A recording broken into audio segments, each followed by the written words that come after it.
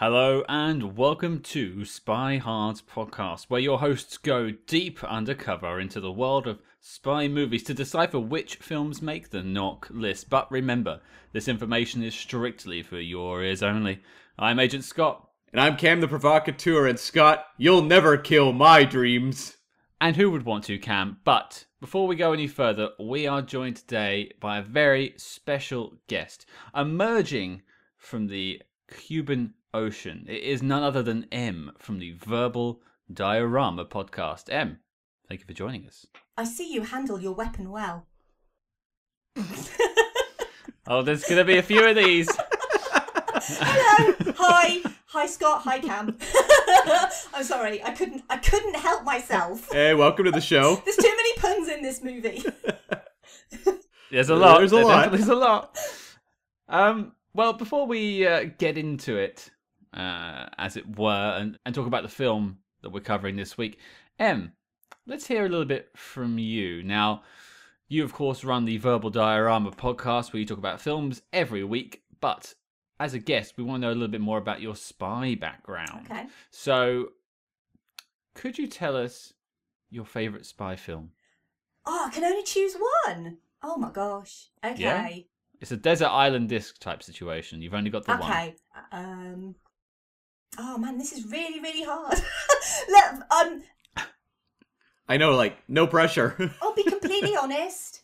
The spy genre as a whole, is not something that I am very well kind of interested with. Mainly because, and I'll be completely honest, I would make a really terrible spy because I don't have a poker face and I can't lie. So if I was, and obviously I don't like to be tortured, and I especially don't like the scorpion venom. It's really bad. It's bad for your skin. Scorpion venom. It's not nice at all. But yeah, I would make such an awful spy. And I guess spy movies that I really love, I guess I'd kind of go to one of the ones that I've featured. And I tell you what it would be between. It would probably be between Atomic Blonde and probably The Long Kiss Goodnight, because they're both kind of these really, well, obviously they're female-fronted for a start, and I'm always a big fan of female-fronted. I also love Charlie's Angels. Charlie's Angels is like covers the camp for me. Mm-hmm. Sure. And The Long Kiss Goodnight is just crazy batshit action kind of thing that I really, really love. And then Atomic Blonde is just this gritty, realistic. I mean, what Charlize Theron does in that movie, I mean, she's incredible. She's everything. She's a goddess. And yeah, if you were forcing me at gunpoint under torturous circumstances, bit like what James Bond has to go through at the start of this movie, waterboarding, all of that stuff, just to get the answer out of me, then, I mean, I'm assuming that's not going to happen, by the way. I'm assuming that you don't have like an ice bucket full of water and you're not going to be like dunking my head in, because that's not what I signed up for. You can assume whatever you want.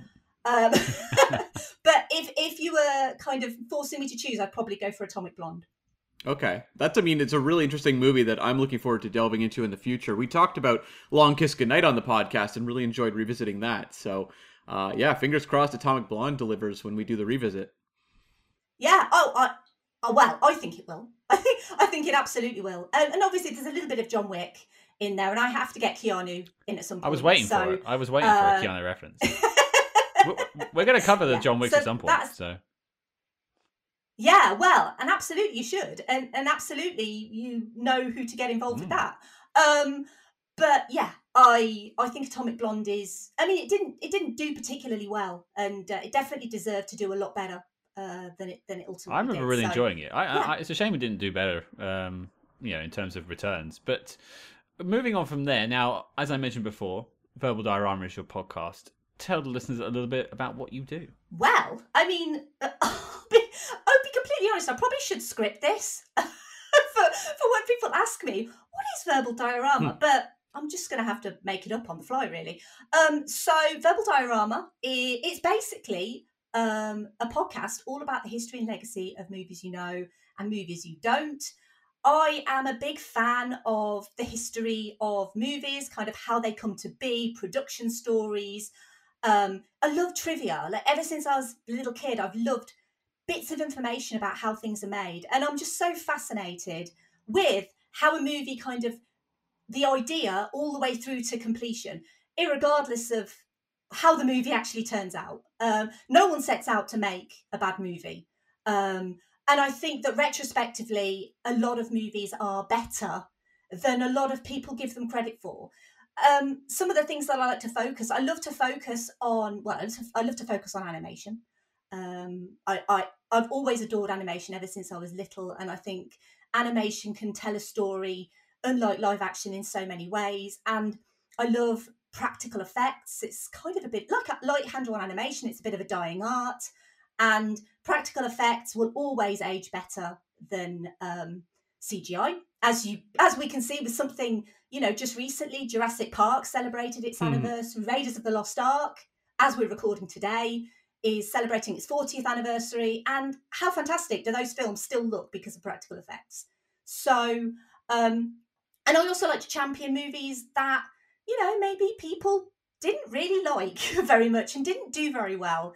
And I like to basically look into them and basically say why we should love these movies and how fantastic they are, just for the fact of how they were actually made and the things that went into these movies like Willow and movies like John Carter. And, the fact that, yes, these movies, you could argue, yeah, they're not perfect, but not much is perfect. And the movie that we're talking about, I think, is a great example of a movie full of CGI that foregoes all of the practical effects it possibly can. And that definitely is not perfect, but I do think has redeeming features. Yeah. Okay, that's going to be, I think, a good segue into the movie, right, Scott? Well, I think I do have one more question, actually, that might set up M's stance on James Bond. Okay. Because I know some information, and, the question is, M, how many Bond films have you seen? Oh, God. Okay. And this isn't a put you on the spot, make you feel bad kind of thing, Okay. because I have a reason I'm asking this question, and I think it's actually for the better. Okay. So I'll be completely honest. I don't own that many Bond films on like DVD or Blu-ray. Die Another Day, I think, is the second Bond movie that I own. The other one is Casino Royale. So Sure. when it comes to actually watching Bond, I mean, obviously, growing up in the UK, James Bond movies were always on the TV. Every Saturday, you'd switch on ITV and there'd be a Bond movie on in the afternoon. So I would always grow up watching bits of Bond movies. The ones from like the 60s and 70s, the Sean Connery, the Roger Moore kind of Bonds.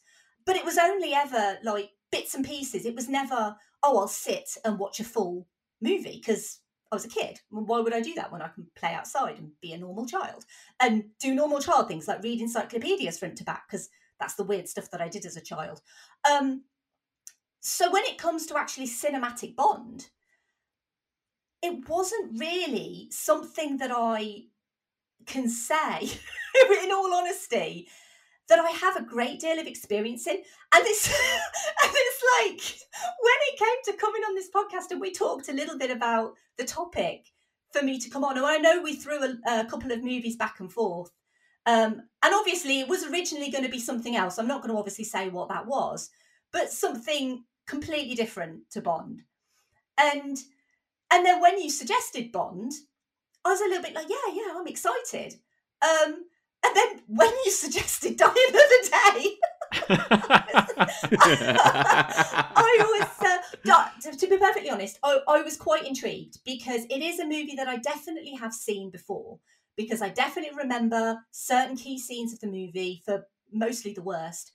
But the Pierce Brosnan kind of era is probably, sort of Pierce Brosnan and Daniel Craig eras are probably the eras that I've seen the most, because I've definitely seen, I was going to call it Goldmember. That's not even the right franchise. GoldenEye, I mean. I've definitely seen GoldenEye. I've definitely seen Tomorrow Never Dies. I've definitely seen The World Is Not Enough. And I've definitely seen Die Another Day. And then obviously all the Daniel Craig Bonds. I saw most of those at the cinema, actually. Yeah. So really, modern Bond is the Bond that I've kind of seen the most. I've seen bits of older Bond, but I couldn't tell you the plot of Octopussy. Neither could I. Yeah, few could. Well, I it's just like there's a woman. Her name's Octopussy. I mean, that's it. The reason I ask is because if you look at who we've had on as guests so far for our Brosnan Bonds, the first guest we had was Janine Smith, Cam's sister, for Tomorrow Never Dies, and then we followed it up with Dr. Lisa Funnell for The World Is Not Enough, and she's the Bond doctor. She basically wrote the book on Bond. Okay. Now, I wanted to... So there's two people that are very engrossed in the Bond universe. And they have varying opinions on Brosnan. And what I wanted for the follow-up was someone who's well-versed on cinema. Someone with no experience! Well, yes! Well-versed on cinema. You love movies. You do a podcast about movies. And so I thought, I want someone who loves film to come and look at this film. Are you setting me up for failure? in this cinematic, so you're basically going through all these Brosnan Bonds and you're choosing guests that are really knowledgeable in Bond and they know so much about Bond, and then we get to Die Another Day and then everyone listening is going to be like, this random person literally knows nothing about James Bond. Well, you see, this is it, because me and Cam can cover the knowledge and the in-jokes, but there's always a question of, does this work as a film? And sometimes... I can give you a rough answer now. But... maybe hold that for a minute. But, okay. I think it's good to look at these films also as just a piece of cinema. And if you just rely on the sort of... Because this is meant to have been the 20th anniversary, the 20th film, I think it was the 40th anniversary of James Bond. It was a big deal when it came out. Which is getting into the background, which Cam will deal with in a minute. But I wanted someone who was fresh to look at this film. And that's why I thought you were a good guest. But I guess we'll find out. I guess. I really hope I don't disappoint. Because that would look really bad on me, wouldn't it? Well, No, it'll look bad on Scott. Yeah, I've just set this up. He chose the guest. Exactly. Well, I think we've definitely given it away now, Cam. But just in case, what are we doing this week? Well, Scott, we're talking about 2002's Die Another Day. Sigmund Freud. Analyze this. Analyze this. That's my outro line. Thanks, everyone. Well, yeah. So before we dig into it any deeper, let me read you the Letterboxd.com synopsis, and it might be one of my favorites. Die Another Day. He's never been cooler. Bond takes on a North Korean leader who undergoes DNA replacement surgery that allows him to assume different identities. American agent Jinx Johnson assists Bond in his attempt to thwart the villain's plan to exploit a satellite that is powered by solar energy. Some spoilers in there, for sure. Yeah, I just like the tagline, he's never been cooler. That was... I don't think that was the tagline. I don't think that was the tagline on the posters, was it? I don't have any memories of that. Maybe they were on a couple promos, but weird. But he has never been cooler. That is actually true. Quite clever. Yeah, I guess so. It definitely plays into the whole dad joke, dad Brosnan Bond thing. Yeah, totally. Yeah. But before we get into the background, I want to talk about initial reactions to when this first came out. Now, Em, I know you've basically just watched it for us, but were you aware of this film in the background? You said you've seen bits of it. Were you aware of its legacy? Oh, absolutely. It's kind of my job. But I absolutely. And I'm pretty certain I have seen this whole film because I definitely do remember it. And I think the legacy of this movie is actually incredibly important when it comes to modern Bond. Yep. And I think a lot of people forget that without this movie being so average, and in some ways bad, in some ways decent, we wouldn't have the modern Bond that everyone loves so much in Daniel Craig. So people forget that sometimes a movie that, I mean, because this movie did incredibly well at the box office as well. I believe it was the highest grossing James Bond movie, I think up to that point. I don't know exactly because I don't have figures in front of me, but it was an incredibly successful financially successful, I should say, movie. So the fact it wasn't very good actually really shaped James Bond. Whoa. Very as a good. character. Wasn't very good. This is the best film I've ever seen. I mean, were we watching the same thing? Probably not. Were you watching the Austin Powers version? I mean, that probably would be better. But yeah, the legacy of this movie is immeasurable, really, in many ways. Cam, do you have any memories of this film?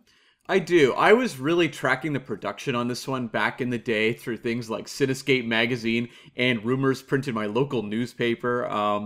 I remember, there's a lot of rumors it was going to be called Beyond the Ice.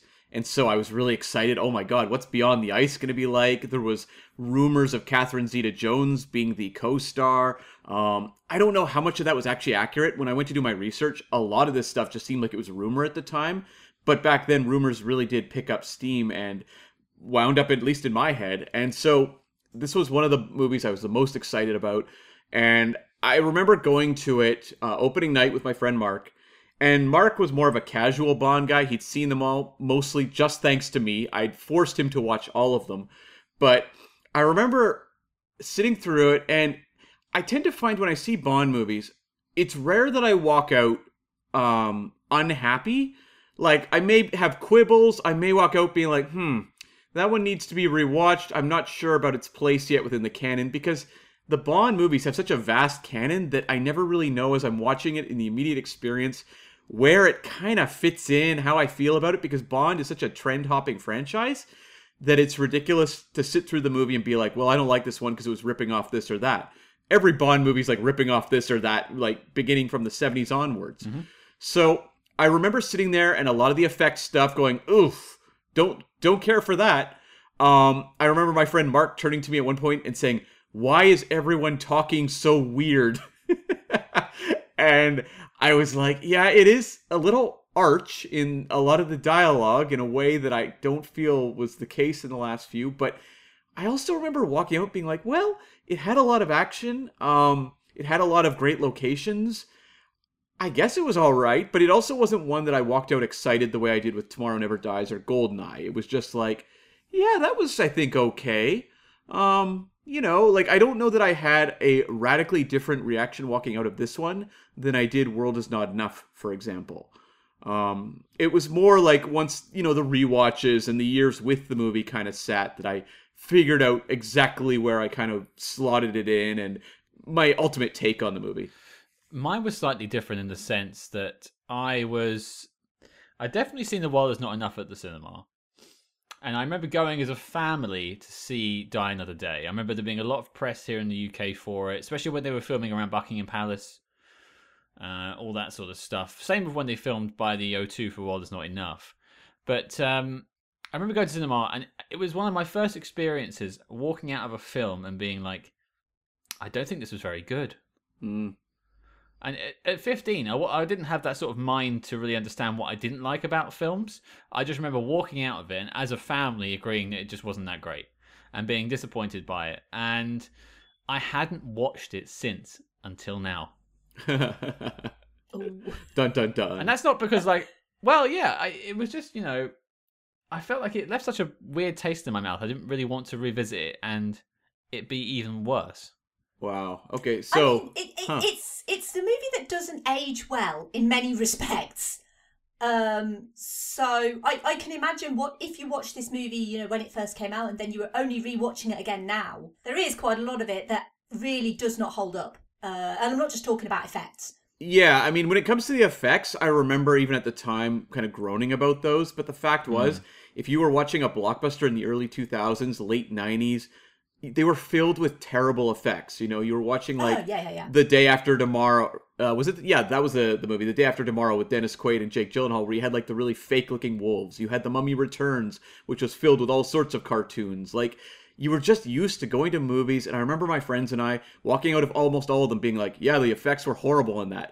Matrix Reloaded with the big burly brawl, first Harry Potter with the Quidditch stuff. It was just like filled with terrible CG. So while watching this movie now, you know, last night, it's glaring. At the time, it was just like, yep, this is just a trend now.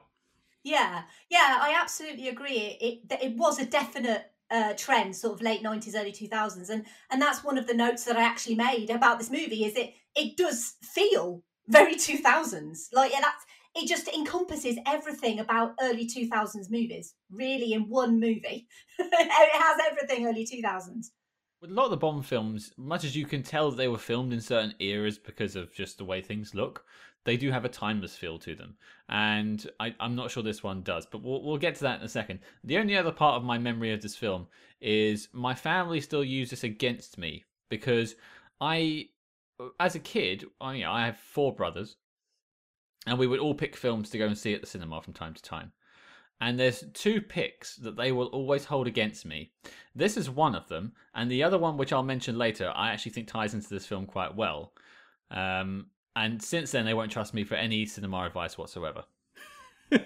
I don't think Mark will ever trust me for cinema advice after dragging him to this. So, yeah, I find that a bit harsh though, because you know you can't be held responsible for something that you wanted to do when you were 15. I mean, tell that to my parents, Em. I mean, I had terrible choice in decisions. Choice. I don't even know what I'm talking about. But yeah, terrible taste is what I'm trying to say. When I was 15, awful taste, genuinely awful taste in everything. So, I mean, crikey, if people held that against me now, I mean, Verbal Diorama would not be a podcast, let's be honest. I would not be doing this. Yeah, so that's harsh. But anyway. Well, Cam, you said something about going down together into the background of this film, of course. So, could you fill me in some more? There's a lot of background on this. Admittedly, it's a mouthful, but I think we'll get around it. So, you mentioned it earlier, one of you, that this was the 20th film, 40th anniversary movie. So there's a lot of pressure on it, and the producers were very desperate to not only have fresh ideas for this film and to honor the past as well. There's kind of like this back and forth, but they said they wanted to define what is the Bond of the new millennium. And I think like they were putting a lot of pressure on themselves to define Bond for the decade. Although I guess when you go back and look at the first Bond movie of a given decade, it tends to do that fairly well. But I guess they wanted to repeat that here. So they turned to Neil Purvis and Robert Wade, who had written World Is Not Enough, and going forward are going to write a lot of Bond movies. And there was a few things that were kicking around. The North Korea element was so much in the public discourse at the time that was automatically in. That's for sure what they wanted the villain to be tied to. One of the early plots, though, that was come up with was rogue CIA operatives creating a decoy villain who was paid by the U.S. and ultimately turned on the employers. Now, that kind of went nowhere because 9/11 happened, and the idea of creating a U.S.-funded villain, it just, not the time. So that fell by the wayside.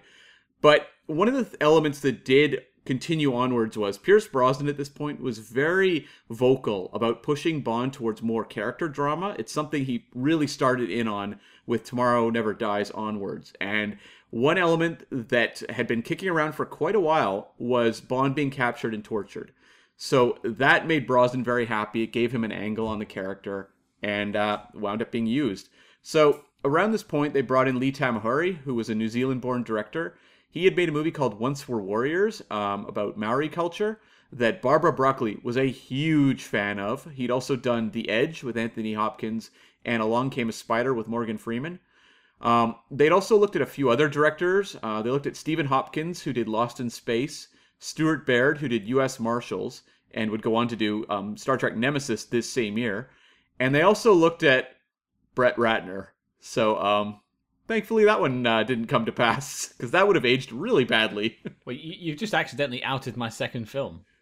Oh, really? What was it then? You gotta give it away now. Well, yeah, Star Trek Nemesis. Same year. Oh, yeah. I dragged my entire family to go see it, and I never hear the end of that one. Okay, well, I was fearing you were going to say a 2002 Brett Ratner film, so I think Nemesis is a step up. So basically, Tamahori came in, he read the script, and he said he was hooked from the opening surfing scene. He had visions of what he wanted to do with this surfing scene, and that was like a big hook. He also really loved the fire and ice theme of the story, and visually he thought he could have a lot of fun with that. Now, Brosnan has an interesting quote that's in the James Bond archives where he talks about Tamahori, and this had to have been given before they shot the movie, because Brosnan says, it's a reality-based character piece, and he's hungry for it. Would you call this movie a reality-based character piece, guys? I mean, I would maybe the first third. Yeah. I was examining the words reality-based character piece. The word based is correct, and piece is true, but reality and characters, I see none of these things. Yeah, like, I think that's going to be something interesting to talk about as we continue on through the review, but weird quote from Brosnan there. It must have happened before production. It had to have been like a, maybe a press thing or something. I certainly think that the tone of this movie does change. So the movie starts a certain way. It starts quite grounded, in my opinion, and then it just goes completely haywire. So it seems like they maybe had an idea to make this really gritty Bond movie, and then it's just like, no, actually, we want to be completely crazy. So when it came to casting, Barry was in pretty early on, but some of the other choices were interesting. Rick Yoon, who plays Zhao, came in, and he really wanted to play Colonel Moon, the character played by Will Yun Lee at the start of the movie. And Tamahori actually talked him into taking the Zhao role, and I think that probably fared way better. You just get way more to do in the movie, so I'm really happy to actually have Rick Yoon in that role. The other one was actually the Gustav Graves role. Now, Tamahori says a lot of actors turned it down. And his reasoning was interesting, where he says they didn't really get it, or they didn't embrace the double identity.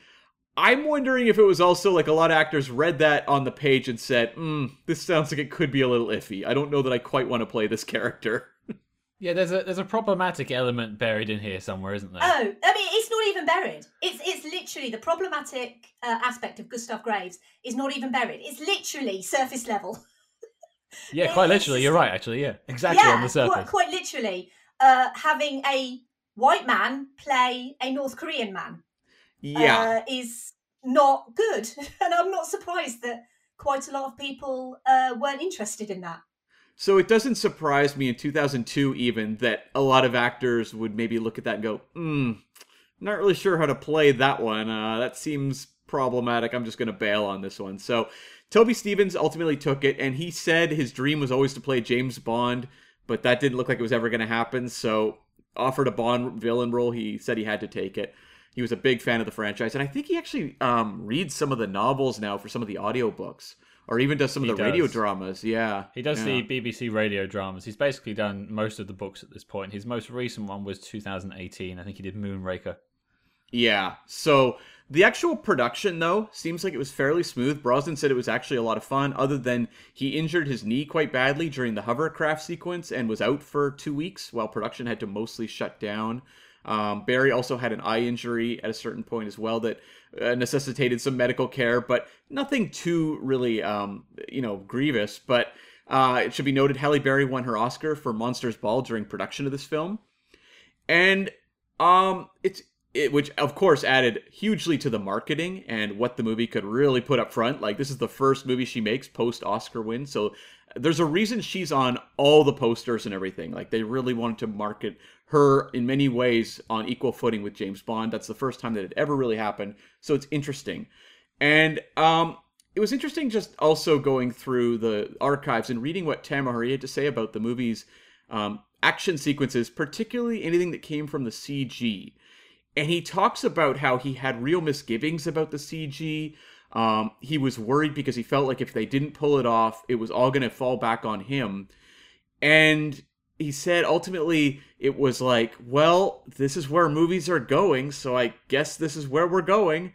And so I think that's just an interesting to keep in mind as we continue onwards with this movie, which obviously very, very heavily influenced by a lot of the CG blockbusters of the time. And Tamahori would go on to do the sequel to Triple X, and that movie is also wall-to-wall CG. So I wonder if he was a guy who just was making movies at the wrong time, because I don't know that CG is his strong suit. Well, could it have been done better at the time? Is there examples of CG that is, just better done, or was it just this is where the technology was in 2002?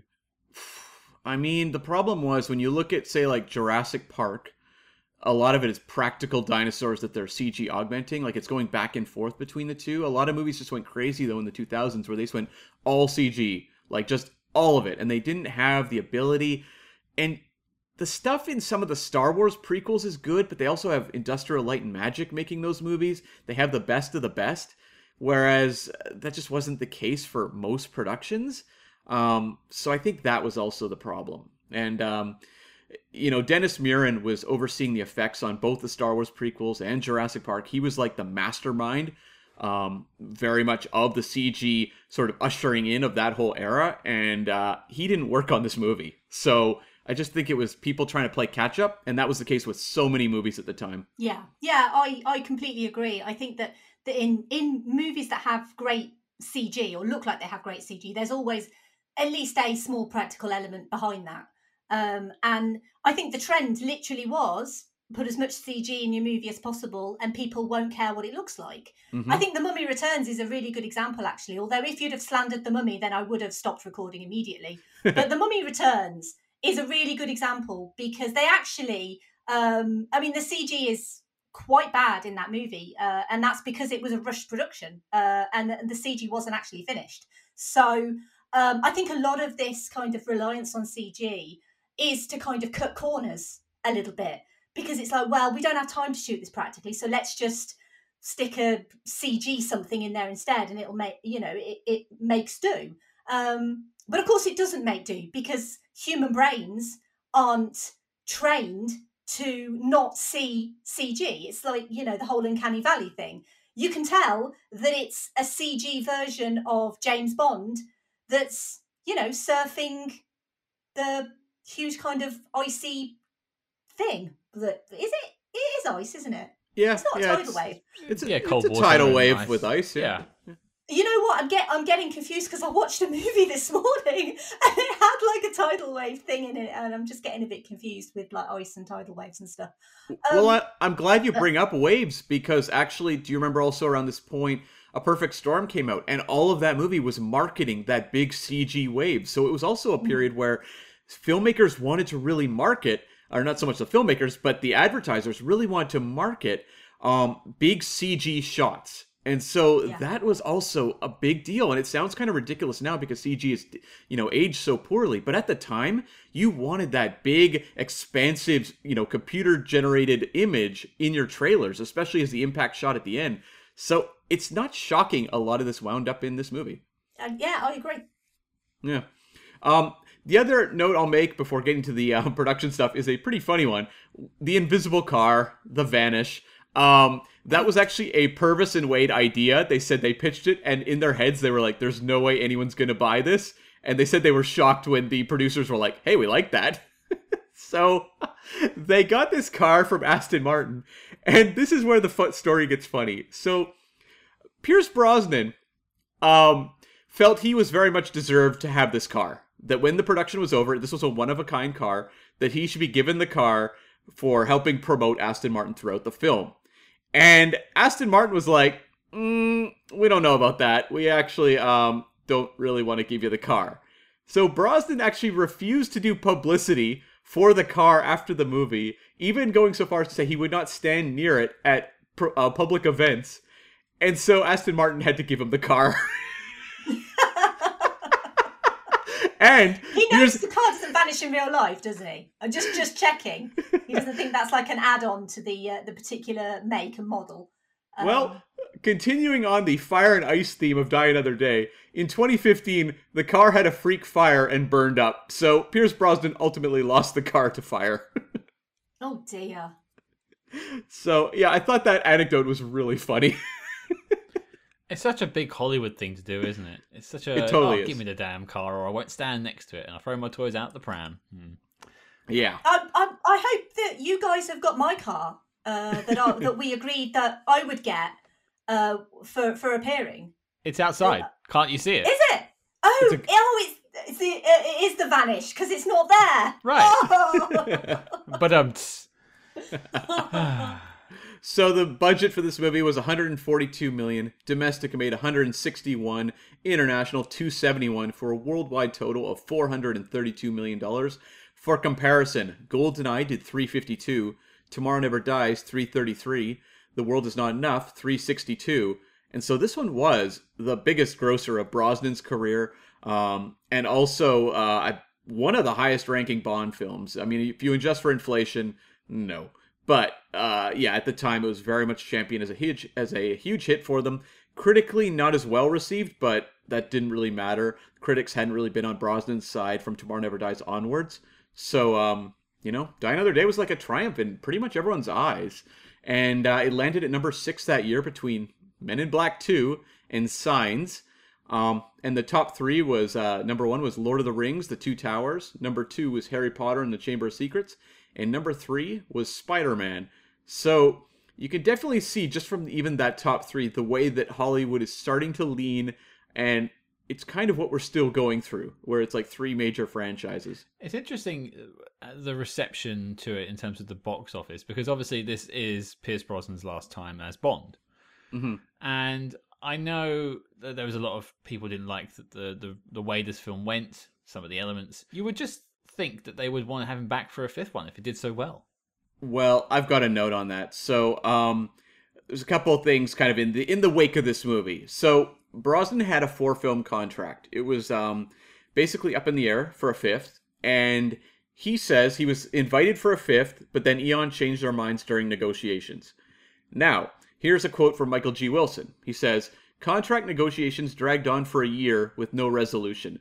Barbara and I were getting nowhere trying to develop a script to follow up from Die Another Day. We finally decided we need to reboot the series, bring it down to earth, and start again." So I just think it was kind of like things just got stuck. And that sort of spelled the end of the Brosnan era. And I just remember interviews at this time, like Brosnan was really hurt by all this. He was quite upset. So I feel bad because, you don't really want Bond actors to have that sort of sense when they leave. Connery was just happy to be out of there. Moore, it was kind of a graceful exit, at least, publicly. Maybe not with the final film. We'll talk about that later. But in terms of the relationship, Moore knew it was time to leave, and that was kind of the end. Dalton's a little more up in the air, but with Pierce Brosnan, who does them for quite a while, it's kind of a bummer note for him to go out on for sure. He's a guy that has always defended his films, and he loved being Bond. So to have him be ousted in that sense, I think, would probably leave a bad taste in anyone's mouth. Yeah, so just a couple notes just to wrap up the behind the scenes. The song by Madonna was very controversial. It had a Golden Globe nomination for Best Song and a nomination for the 2004 Grammys for Best Dance Recording, but it also won the Razzie for Worst Song, and Madonna won the Razzie for Worst Supporting Actress. So, Madonna, very polarizing. Very polarizing. Can you really say that she was a supporting actress when she was only in the movie for what, like 3 minutes? Yeah, I think they were just the Razzies are known to just take shots on people, and I think that was the case here. She was also nominated that same year for like Worst Actress of the Decade or something. She didn't win that, but yeah, the Razzies really had it out for her. I mean, I will always back Madonna up because she was great in A League of Their Own. But and to a certain extent, Dick Tracy as well. I thought she was quite good in that. But yeah. But to a degree, I think Madonna works really well when she's playing Madonna. It more like a version of Madonna. And I don't think that Verity, the fencing instructor, is kind of any facet of Madonna that exists. So I think that's really the only issue with Madonna in this movie is she's not playing Madonna. Yeah. But I mean, I certainly don't hate Madonna in this movie. And I'll be honest, I don't hate the song. Certainly not the best. I don't think it's the worst. But then, James Bond songs, they are quite iconic. So Some are, some aren't. There are a few misses out there. Yeah, I'm not a fan of this song really at all, and I do wonder what a Madonna theme song would have been like more in the Like a Prayer era. Like, I think you could have gotten a much better Bond song. I just think she's at that whole kind of electronic dance period, and it just is a weird match. It's not like I have anything against Madonna doing a Bond song. I just think they got her at the wrong decade. Yeah. I love Madonna. I've seen Madonna live. I just, but in terms of this song, and I might get back into it later, but I will just say at this point, I genuinely wish she had kept that secret. Fair. So that's a line. Okay, and just the final note that they had planned a Jinx spinoff, and Halle Berry was attached to do this. They were looking at a late 2004 release. MGM wanted it to be sort of a alternative to the Winter Olympics. And they had a director on board, Stephen Frears, who directed The Queen, High Fidelity, and Dangerous Liaisons. So, guy of some note. And ultimately, these plans were scrapped about a year later in October 2003. They had wanted to maybe do a Ylin film back post Tomorrow Never Dies. And it feels like they were kind of edging closer to that now with Jinx. And it just still didn't connect. I'll be curious if in the future, at some point, we do get a launch of a character in a Bond film into their own series, but not to be for these two. Well, given the recent Amazon purchase, anything's possible. I could totally see like Lashana Lynch's character from No Time to Die winding up in her own Amazon Prime series or something like that in the future, but that book is not yet written, and I am wrapped up for my behind-the-scenes details on Die Another Day. Well, I think it's time to dissect this film. Em, you're our guest. You're up first. What do you think of Die Another Day? Okay. I am quite well known on Verbal Diorama for being very positive about movies because, like I said, it is very difficult to make a movie. None of us, I don't know who's listening, but I assume the vast majority of people who are listening to this have not made a feature-length movie that's been out in the cinema. So, you've kind of got to take it, well, it is quite... Any movie that's made is quite a miraculous thing. So from the point of view that Die Another Day has been made, I can't be negative about that because it is a collaborative affair. You've got so many people working behind the scenes. And I do like to try and be as positive as possible. But, I think if I'm coming on a podcast and you're asking me to tell you what I think, I kind of feel like I have to be a little bit objective about it. Sure. So,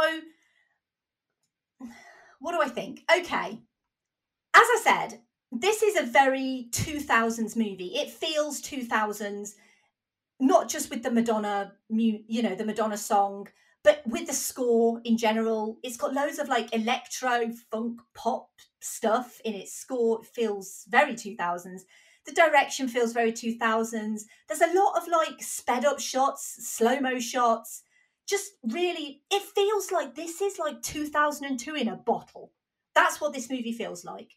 And I kind of feel very much like this movie came out at the wrong time. Because this was, like Cam said earlier, this was Bond coming into the new millennium. And I feel like they obviously wanted to follow the trend at the time with obviously all of this overblown CGI and all of that stuff. But the problem was that I think cinema in general, and I'm kind of mainly focusing on the spy cinema that I'm aware of kind of in the early to mid 2000s, when if you look back at like the 60s and 70s, James Bond really was the cutting edge of action. If you wanted an action spy movie, you went to James Bond. James Bond was the man you went to see.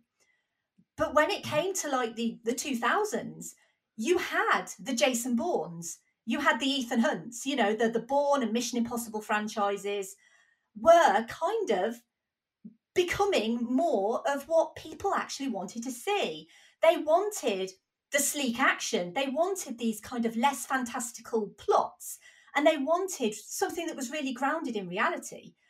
And the whole kind of Bond's casual sex and copious amounts of martinis. I mean, that is very much a Bond trademark. You couldn't have a Bond movie without the casual sex and the shaken not stirred martinis. But I kind of feel like all of that in the kind of early 2000s was kind of starting to fall out of favour with viewers a little bit. And especially these kind of the want for grounded realism.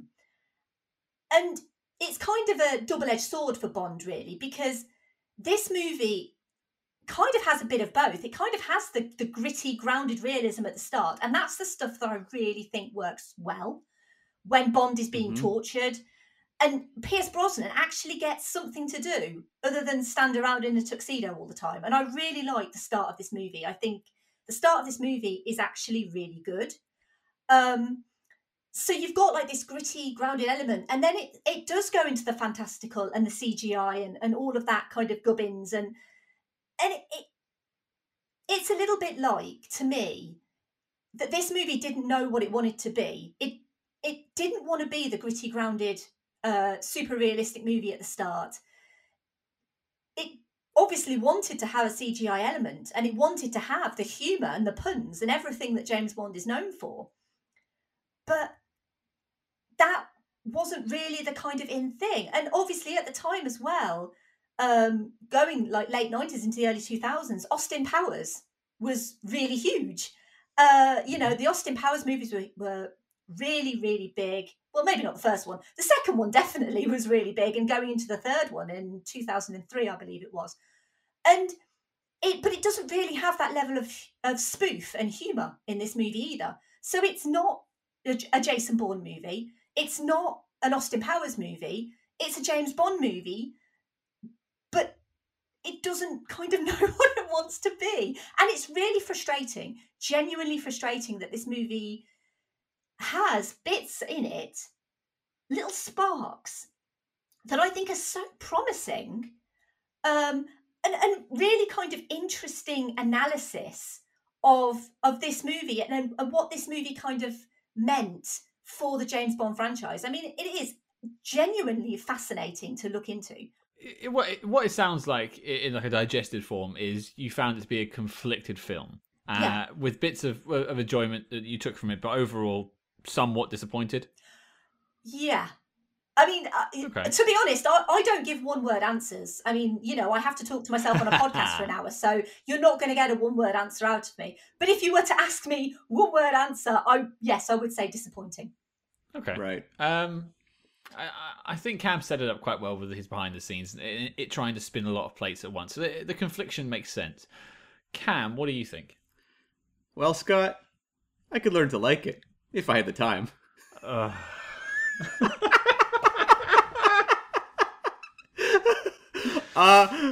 okay. Waited 40 minutes for that line to be delivered. 40 minutes I've been waiting for that. Okay, so Die Another Day, watching it last night, I'm kind of in the same boat as M, where this movie is just a tug of war back and forth for a while for what the soul of this movie is, because you have, and I can understand why I dug it in parts when I saw it originally. You start off with like the torture stuff, which I think is such a great idea. I've never seen that in a Bond movie. They're doing things we've never seen before. That's always exciting in a 40-year-old franchise at this point.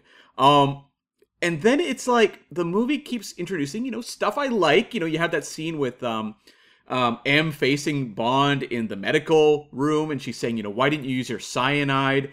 You've been compromised. We had to get you out because you were hemorrhaging information. All this sort of stuff. You're like, ooh, this is gritty. And this feels like the sort of thing we would get delved into much more deeply in like Skyfall with Silva, for example. And it's stuff like this I'm really digging. And the movie keeps introducing stupid things. So, you'll have Bond stopping his heart. And you're like, oof. Like, I guess Bond is ripping off Batman at this point. That's kind of weird. But then, you kind of edge back into classic Bond, walking into a hotel, having contacts everywhere. And I'm like, okay, I'm back on board. And then it just keeps hitting you with stupid things. And it does it consistently and then amps it up once you get to that ice palace. And it just tips completely over like that ice palace under a ray from the sun. Like it just starts to fall apart. And I find it wears me out every time. And that's not something I would say about most Bond movies. Like pretty much all Bond movies. Like, they may have their big bombastic action sequences, but they don't feel like bombastic movies. In this movie, everything feels very dialed up at a certain point, and like there are no small lines. There's no little, quick, witty, throwaway kind of quips or just visual gags. Everything's big and in your face. So by the end, where you just have like giant CG planes flying through CG beams of light and all this bad green screen, I'm so mentally checked out that it frustrates me. That said, it's the type of movie that I know I'm going to revisit many more times over the course of my life, because every time I go in, I'm like, okay, there's things to appreciate here. Brosnan seems very comfortable in the role. He's kind of mellowed out in some ways. He doesn't have the try-hard attitude. He's just embracing who Bond is. He's doing his best, although his Irish accent is more prominent in this film, especially in the first half, than in any of the other Bond films he does. But nonetheless, I like what he's doing. There's various things we'll talk about, I'm sure, going forward, but just so frustrating because it really does tip over into a mess. But, Scott, let's hear from you. So this film starts off with Bond being tortured for 14 months. I think then the director, Lee Tamahori, decided to then torture us for 2 hours. I understand why I didn't revisit this film, I have to say. I'm not going to... it's got good bits to it. There's things that I will talk about later that I had some moments I enjoyed. And there are good things in there, trust me. But it feels so devoid of life and that charm and that charisma that should be coming from a Bond film. I don't mind bad CGI. I can almost put that in a box. But I feel like all the performances are just either super hammy or super stilted. Mm-hmm. There's nothing really there for me to latch onto. And, you've got this horrible dialogue being delivered by... people wouldn't say those words. That exchange between Jinx and Bond at the beach is... I don't know who speaks like that, and I'd love to meet someone who does. Maybe Wade and Purvis do. I don't know. I've heard a couple jokes about that exchange trying to justify it, I think, and I mean jokingly justify it. One was that it sounds like English that was translated to another language, then back to English, then back to another language, and then back to English, and then forced the actors to say it. The other one I've heard is that this is just how hot people talk to each other, Scott. This is what happens when two unbelievably gorgeous people talk to each other. Everything's based on just the sheer beauty in front of them. It doesn't matter what they're saying.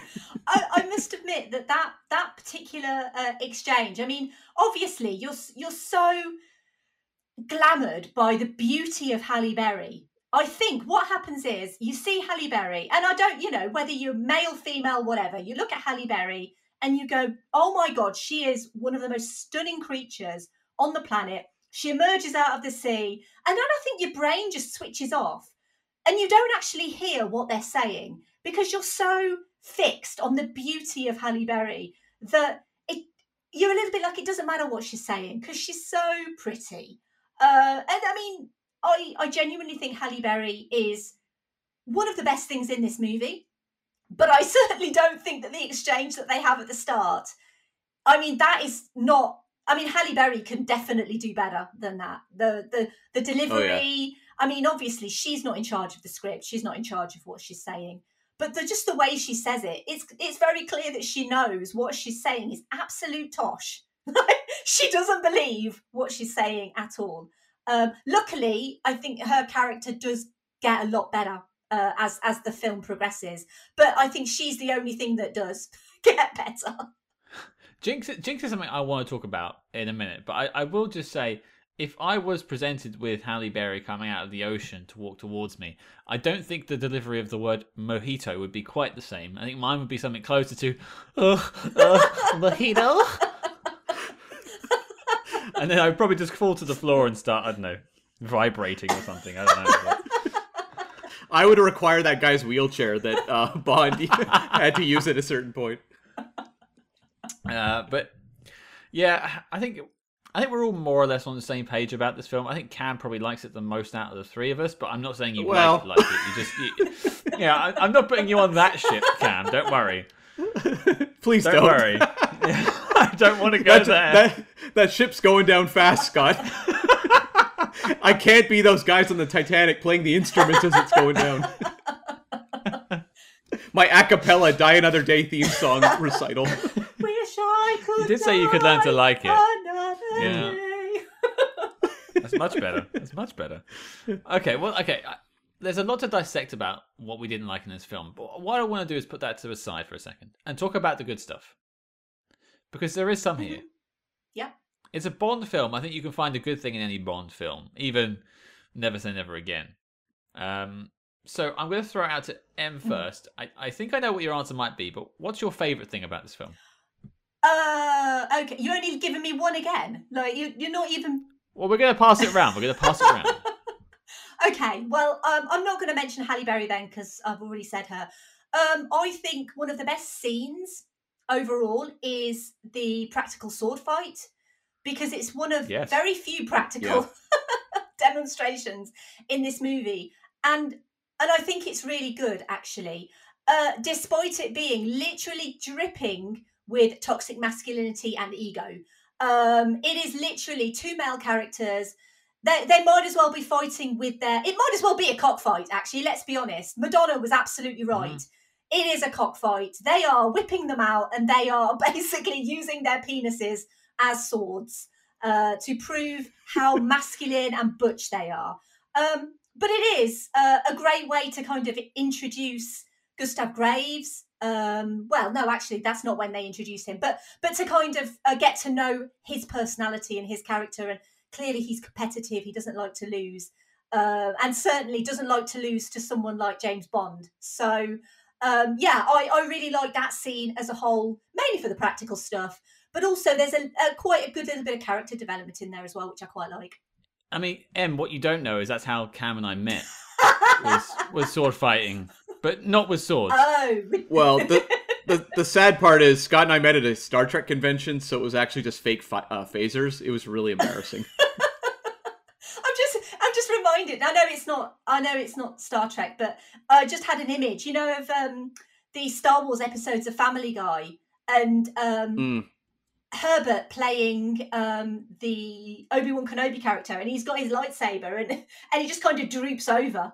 I just had that image pop into my head, and I don't know why. And I'm really sorry that image popped into my head. You're not far off. Don't worry. You're not far off.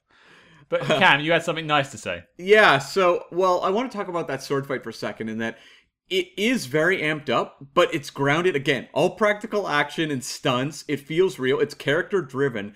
And it even has a little bit of a nod to Goldfinger because they're playing for diamonds in this scene. It's very much like him throwing the gold in front of Goldfinger while they're playing golf. It's just a more amped up version of that. I appreciate the sort of way that they're paying homage to the past as they want to do. We had gadgets in, Q's lair from past movies. Here we actually have a scene playing out in a different way. It's more amped up, but I think it still works. And Toby Stephens is someone who I actually really appreciate in this movie, and this is where I'm kind of segueing into something I enjoyed.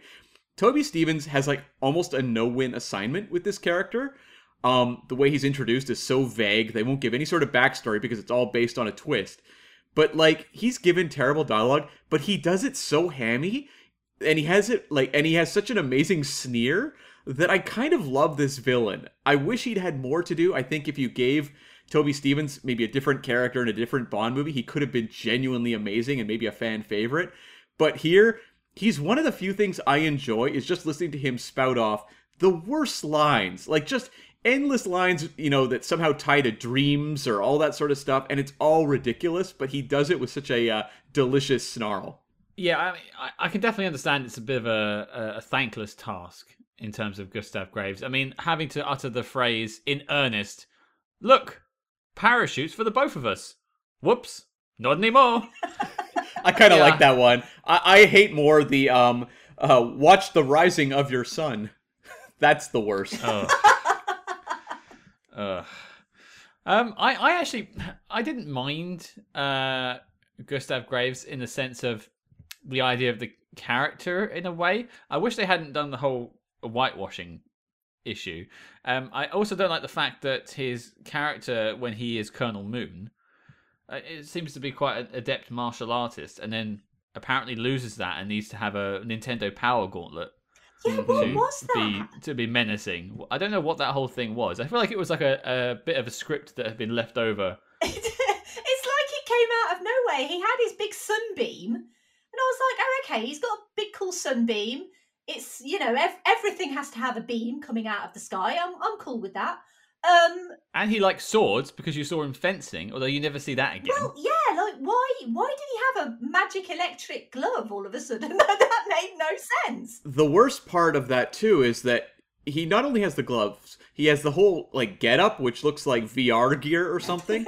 But like that is revealed in the big emotional moment for that character where his father shows up and he turns around. He's wearing like googly goggles, Yeah. and he's like, "Hello, father," and you're like, "Oh!" Like I really like Kenneth Sang as his father. I think he actually is giving a good performance, and like talk about just shooting yourself in the foot when it comes to an actual emotional character moment.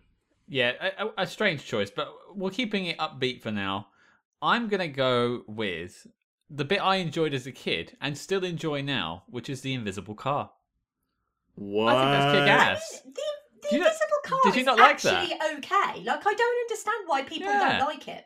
I think it's really cool. Yeah, I think I can answer why people don't like it, and I think it has less to do with the actual car because, like you, Scott, I walked out of the theater having kind of indifferent attitude toward the car. It's used very sparingly. There's a couple shots, but they also show that it's faulty, that if, someone walks in front of it, it gets distorted. Like, it's not like it's completely invisible. I can understand the tech that they're explaining to me. I think the problem with the car is that to a lot of people, and I'm talking more of a general audience that goes to see a movie like this, something's wrong, and they're not responding to it. And I think they tend to point to one specific thing that maybe stands out as an example of the larger problem. And this movie's very overblown, as we've said, with CG and kind of ridiculousness. And I think they point to the car because that is the easy thing to sum it up. There's an invisible car that extends to the rest of the movie. I don't know that the actual specific use of the car, though, is that bad. No, and the thing that actually annoyed me about the car was it felt like, obviously, Bond uses the car. He gets the car. He uses the car to kind of sneak in to Graves's special area. That sounds quite wrong, actually. I don't mean that special area. So he uses it to sneak in. Obviously, I mean, one of the things it's quite ludicrous is obviously it leaves tyre tracks because it's a car. Why no one noticed that there was like all of these visible tyre tracks like magically appearing in the snow? I have no idea. But if we suspend our disbelief for a second, he uses the invisible car. He parks it outside Graves's special area, like I like to say. And then obviously he leaves it there. And so the car isn't then used until essentially the finale of the movie, just before you have the cars driving on ice extravaganza. It's a bit like Disney on ice, but it's James Bond in a car. And the thing that annoys me so much is they obviously had a plan for the car. They were like, right, we're going to get Bond to have an invisible car. It's going to be awesome. He's going to be able to sneak in anywhere. He's going to be able to leave the car there, and then he's going to be able to escape. It's going to be amazing. And so you're telling me that it was parked outside the front door for God knows how long, and no one noticed. I know it's invisible. No one walked into it. No one noticed tyre tracks. It's just, honestly, it was right to the front door, right? And then it's like not used again until the end. I actually would have liked to see more. And I know that's ridiculous because it's invisible, but I would have liked to see them actually utilise the car, because what's the point of having a car at the beginning, then using the car at the end, and just like leaving it parked in the front of the house, essentially, for the rest of the movie? Made no sense. I feel like they didn't know what to do with the car.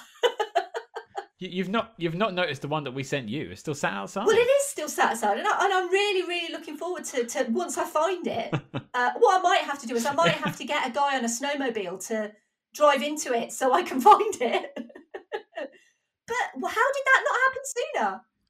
I don't know. And the problem also is that the car is silent. I think, and it's one thing the writers brought up, was in their minds, the car is something you would use like in the desert, in the snow, like very barren landscapes, and that it would have vulnerabilities. And maybe they should have played more with the vulnerabilities of this car. Sure. Okay, now, we've all had one each, but Em, you mentioned Jinx in the start. You didn't choose that for your one. Mm-hmm. But Cam, I haven't really heard your opinion on the Jinx character. Did it work for you? Jinx is sort of a mixed bag for me, in that she has a lot of terrible dialogue, and that's not Halle Berry's fault. I think in terms of all the physical stuff, that like Halle Berry pulls off the action, she pulls off everything that deals with physical acting. But I think one of the cool ideas that they had here was that what happens basically if a character from another movie franchise wanders into a Bond film. And I think that's what they wanted to do with Jinx. You know, the fact they wanted to give her a spin-off kind of leads into that. The idea that this character, who's with at the NSA, has Michael Madsen as their boss. Like, there's a whole other world there that's just wandering into this movie. I think that's a really cool idea, and I just think they really kind of botched the writing of Jinx in ways that are interesting. Like, Bond had a lot of years to hammer out all the various quirks of that character, so I'm not faulting Jinx for not having those in movie number one, but I think they needed to emphasize what are some of the traits of Jinx, because I don't really know. She makes references to, you know, relationships, she does a lot of action scenes, but I don't understand who she is as an actual character versus as an action hero. So I think they needed to work maybe a little more there, but I don't know. Like, I have liked Halle Berry in a lot of things. You know, she's amazing in the third John Wick movie. I think the problem with Halle Berry is she's someone who needs a really strong director and good dialogue, and you can get great work out of her. She's not good in projects that are kind of aimless or badly written. You know, you watch Catwoman, which she did, I think, the next year, and it's like, again, an actor who's floundering. And I just think here, Tamahori was not a very good actor's director. I think he was probably really busy dealing with a lot of the technical stuff, all the CG elements, and I wonder, you know, like, say Martin Campbell had worked with Halle Berry on this movie, like, what we could have gotten out of that Jinx character could have been really special. Here, it's inoffensive to me, but I also am frustrated by how much more it could have been. Yeah, I can see that. I'm probably more towards M out of the two of us. I think there's a lot of promise in the character, and I just think she didn't have enough time to really flesh it out because she is still secondary to Bond. Yeah. Oh, totally, yeah. Yeah. I wouldn't have been against a spin-off. Not that we'll ever get that now, I don't think. No. But let's move on to maybe some gripes. I'm sure we have a few. M, I think you might have one in your back pocket. I have more than one, but if you're only asking me for one. So I mentioned earlier about the kind of, I really like the realism of this movie, and I really like the start. And I think Cam mentioned earlier the scene with M. And when I say M, I don't mean me, obviously. I did not star in this movie. I am not Judi Dench. There is nowhere on earth that I could be as amazing as Dame Judi Dench could ever be. So, but when you have that little exchange between Bond and M, and you've got the glass in between them, and, you know, he's been renounced of his 00 status and all of that stuff, I thought that was all so great. And I was like, I really am enjoying getting some really gritty Bond. He's been betrayed. They think that he's sold secrets to North Korea and all of that stuff. I was like, yeah, I'm really interested in this. And then, so Bond sort of has a cardiac arrest, but it's not a fake cardiac arrest because you can't really do a fake cardiac arrest, can you? But so it's a real cardiac arrest. So he manages to stop his heart beating. Fine, okay, so maybe he's under a lot of stress because he's been rescinded as 00 and all of that sort of stuff. And so he has a heart attack. It's just so ludicrous. And so he goes in a cardiac arrest. And then obviously a very good looking nurse and a couple of doctors come in and try and resuscitate him. And the very good looking lady nurse gives him the kiss of life, as you would do. I mean, it doesn't look like a proper kiss of life to me, but what do I know? Anyway. You also wouldn't in a hospital do that, to be fair. They have breathing apparatus for that very reason. I mean, I'm not a medical professional, I'll be completely honest, so I don't actually know that for certain. But I'll take your word that they would use proper apparatus. You wouldn't have, you know, any sort of kiss of life situation in a genuine hospital. But then, so not only has Bond been able to stop his own heart beating, Then he basically recovers straight away, and it's one of the most and there's a lot of ludicrous scenes in this movie, but that I just don't get it. Like, was it fake or was it real? And then he just magically recovers straight away. I think he's doing the Batman thing. Like, that's something that Batman has been able to do with years of training, is to stop his heart. And I think that is what we are being told, is that Bond has the discipline to be able to do this. But he's never done it before, has he? Well, to be fair, Bond learns a lot of new skills in movie to movie, okay. so I'm not going to fault that necessarily. Especially when it's needed for the plot. I mean, I apologise. I apologise to James Bond. I'm sorry that I question his skills. I certainly don't question he is a terrific British spy. I just, yeah. But that's kind of when it started to go silly for me. It was at that point that I thought, yeah, this is not the movie that I signed up for. Because everything before it... That's 10 minutes into the film, everyone. That's 10 minutes into the film. Well, that's the thing. It just sprinkles those moments throughout the first half, and then it just doubles down in the second, like going full bore. But the warnings are there right from, the moment one. Yeah, I think it picks up a little bit again when he goes to Hong Kong. I'm not sure about him swimming that whole way. No. But let's not question that. Because he's kind of a spy again. He smashes the glass. He knows he's being watched. We get the plenty fountains of Peaceful joy. Fountains of Desire, Scott. I'm so sorry. I'm so sorry. Get it right. That's a classic name, very well known. Peaceful Fountains of Desire. Of course. That's all quite cool. One thing I had a gripe with, and this is actually resonating. Previous guest Janine, your sister Cam, talking about Pierce Brosnan being sort of the your dad Bond. Yeah. This film feels like the one for me where he is playing dad. Like, yeah. he's full on yucking it up with the jokes. He's not as physical as he was in some of his previous films, although he does have the sword fighting scene. I'll give him that. But especially with his like post lockdown look, as I called it in my notes. Like, I just feel like he is full dad Bond at this point. I think Brosnan had done a movie on Robinson Crusoe around the time of this movie, maybe a few years before, but I remember thinking when I saw him in this movie with the beard and everything that it reminded me of the artwork I'd seen for Robinson Crusoe. So I don't know that many people made that connection. But yeah, like, I don't know. Like, I look at more as like Brosnan's just comfortable in the role, but it's like, this is his Bond. It has that sort of dad mode, and it's very telling that this movie's acronym is DAD. So why not embrace it? Yeah, James Bond dad it is. I was going to say that one of the notes I made on this movie, it was kind of a similar thing, that I kind of felt like that Pierce Brosnan, obviously, he kind of comes across as quite sort of comfortable in the role.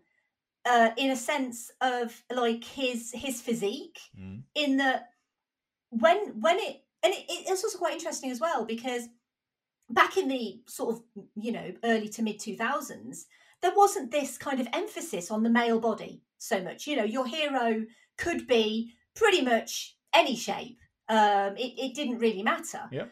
And it's only kind of recently, and I don't know whether the Daniel Craig Bond is responsible, but obviously going from Die Another Day into Casino Royale, where you do have an incredibly physically fit, sculpted Bond, there is like a marked change in male physique in cinema. I mean, if you look, just to kind of make it topical for me, if you look at the Marvel movies nowadays, and you look at a character like Thor, yeah, Chris Hemsworth is basically getting more ripped every single movie, because it's almost like it's expected of him. You look at the X-Men movie from 2000, you look at Hugh Jackman's physique in that movie, it's very similar actually to Brosnan's physique in this movie. But then you look at how Hugh Jackman transforms his body throughout the X-Men franchise and into the Wolverine franchise and through into Logan, how much of his physique actually changes.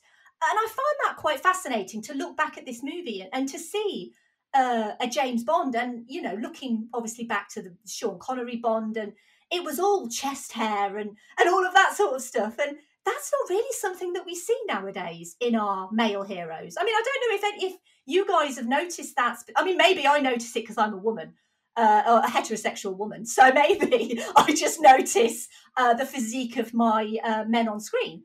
But I don't know if that's something that you guys have picked up, obviously, going through spy cinema in general and seeing all these different representations of the male body, and how that's changed. I'd be interested to figure out, in terms of history of cinema, where that idea, that concept, that image does change. Because you are right. Up until this point, all of the Bonds have basically had what you would call the Pierce Brosnan body in this. They've got the love rug going on. Rug. I love that. I've never heard that terminology before, but now I'm going to use that forever. Let's put it this way: I have to call mine that, so it's like a defense mechanism. I'm defending Pierce Brosnan, basically. Now, I don't know when it changed into this sort of body image version, because I know when they went to Daniel Craig, they wanted to change the physicality of Bond. He's more of a force of nature in those films. He's running through walls. Yeah. Whereas this is, all up until this point, the Bond is rooted in that classic 50s style of international man of mystery, spy, that sort of thing, where you didn't want to stand out. You wanted to look inconspicuous, so you didn't want to look like a man mountain like Thor. Right. And I kind of appreciate that Pierce Brosnan has that look, but I would be interested to see where it changed. Yeah, I mean, obviously Daniel Craig blows that out of the water when he comes out of the water, a la, Ursula Andress or Jinx, kind of setting the mold for what Bond should look like. But I guess around that era, that is sort of thing. I mean, I wonder if there's a little bit of looking as well at, like, you've got Triple X coming out this year, which is like a big hit with Vin Diesel. It's sort of that we're starting to see it shift a little bit back towards... like you go to the 80s, you got all the Schwarzenegger, Stallone stuff, and then now we've got Vin Diesel's really popular. We're going to have The Rock getting more and more popular. Maybe that's a part of it, and suddenly it became a big deal for actors as well, beginning with the first Spider-Man movie, to look really pumped up. And you see that in Spider-Man, you see it kind of going forward in like all of the superhero movies. So it's probably a kind of combination. I think Christian Bale in the first Batman movie. That's very true. So it's probably just kind of a slowly building train, I would think. Well, Cam, what about you? Pick an issue, something you want to talk about. Oh, there's two big ones I want to talk about, but I'll start with one of them. There's a lot of bad writing in this movie, and a lot of it is actually things that deflate the film, I think, in a lot of ways. So we have this whole torture story, and a lot of this movie is him being like, someone set me up. Someone set me up. And the movie gives us one candidate as to who that could be. And it's not interesting, so we're kind of just waiting for the Miranda Frost reveal. And, like, Rosamund Pike is a great actress. I've liked her in a lot of things. But, I mean, it's a thankless role here. And I'm so frustrated waiting for this character to reveal themselves because the movie, A, has given her no personality. And B, has told us right from the get-go there's a traitor. And it makes MI6 look incompetent.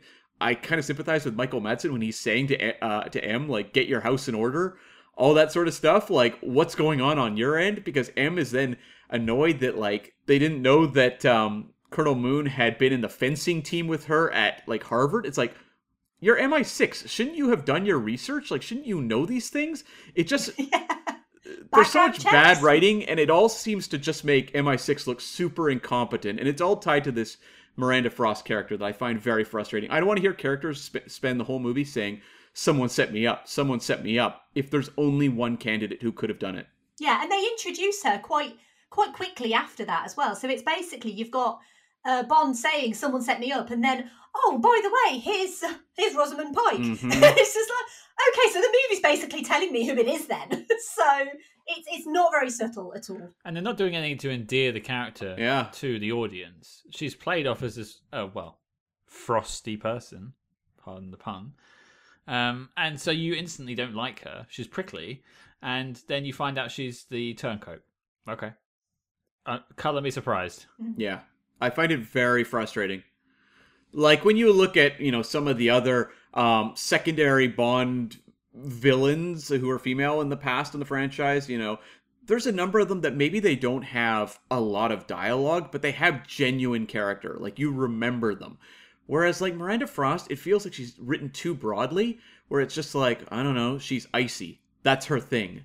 Well, that's not particularly interesting to watch. And so Rosamund Pike's doing her best.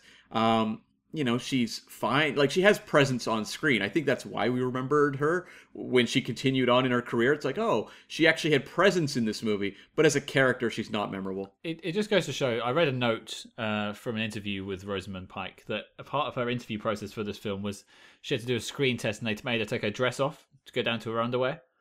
And, yeah, there's a scene at the end where for some reason she's got her top off. I don't know why.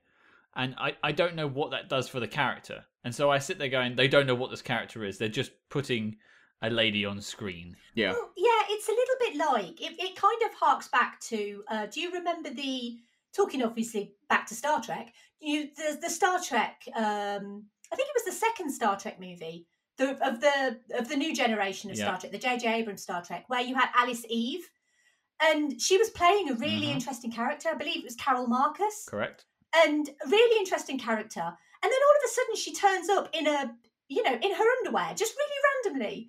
And you're like, okay, I know she's a beautiful woman.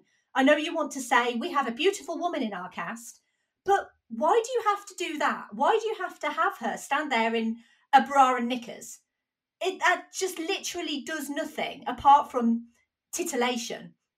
And I kind of feel like... It's trailer bait. Yeah, it is. And I kind of feel like, in many ways, I mean, this is just a general kind of Bond girl thing, but in many ways, that's what a Bond girl is there for. She's there for audience titillation above mostly any other thing.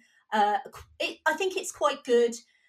Some Bond girls do have, really good character development. You look at someone like Vesper Lind. It's really, really memorable, really good actress. And you remember her immediately. You know who she is. And it's just really unfortunate with a character like Miranda Frost, who literally her only character thing is she's frosty. And it's like, but it's a beautiful girl playing her. So of course she has to fight Halle Berry at the end in a bra, which essentially it is just a bra. And Halle Berry has to take her combat top off, and she's obviously wearing a tight-fitting vest. And it's like, these things kind of seemingly have to happen. You always have to have girl-on-girl action, with characters getting their boobs out. And it is a little bit ridiculous. Well, here's the thing, though. You think about just the Brosnan era. If we're just dissecting Bond as a Brosnan era, it started off with, Xenia Onatopp and Natalia. And they are, a well-written Bond girl who isn't showing off her figure, really. She's dressed normally. She's a scientist most of the film. And, she actually has an arc. And then you've got Xenia Onatopp, who's written as someone who almost kills Bond. Yep. She actually has some, velocity behind the character. You think she might just pull it off on a different day, catching Bond on a bad day. And then 4 films later, they've just, devolved back to the Sean Connery Bond girls. Well, it feels like they didn't learn anything from the criticisms of Christmas Jones in the previous film. And it's weird when I look at the 2 female leads in this movie, they don't even feel like characters. It feels like someone doing an imitation of what they think Bond girls are. And yeah, I don't know how much of the blame of this should be on Lee Tamahori. I'm kind of leaning towards a fair amount in that a lot of this movie, not just them, but a lot of this feels bordering on parody of what a James Bond movie is. It feels like it's almost trying to imitate James Bond. And that's what both these characters, to me, like Jinx and Miranda Frost, like, I think Jinx is more successful than Miranda Frost as a character for me, but it often feels like they're almost being written and being told to perform almost like adult film actresses in a movie. Like, they're played as these really, like, one-dimensional fantasy objects in a way that I think the Bond franchise has frequently tried to work around, especially with Natalia. Scott, you cited it. They were saying back in 1994 or 5 when they were talking about their intentions with that character, we want to make the Bond girl of the 90s. And it's like, okay, like, you were on the right track. And here it feels retrograde. It's like, I don't know what happened, honestly. Yeah, I completely agree, 100%. They definitely this movie does feel like, and it's funny actually because this movie purposefully does pay homage to so many of these previous movies. It sets out to pay homage with, Gustav Graves parachuting down with a Union Jack on his parachute, to all of the gadgets and all of the callbacks to all of these older movies. But it does feel like, I think you're right, it does feel like this is essentially trying, it's almost like it's trying to be a Bond movie, but it's not part of the franchise. It's someone's interpretation of what a Bond movie should be, but it doesn't work. This leads beautifully into the one I was going to pick, because it is basically this point. This film to me feels like an imitation. You look at the popular spy films of the genre, spy films of the era. You've got, Mission Impossible 1 and 2 are out by this point. Triple X has come out, and these spy films are going down this action route. Mm-hmm. And so it feels like the script writers and Lee Tamahori have said, okay, what if James Bond was in a, balls to the walls action film?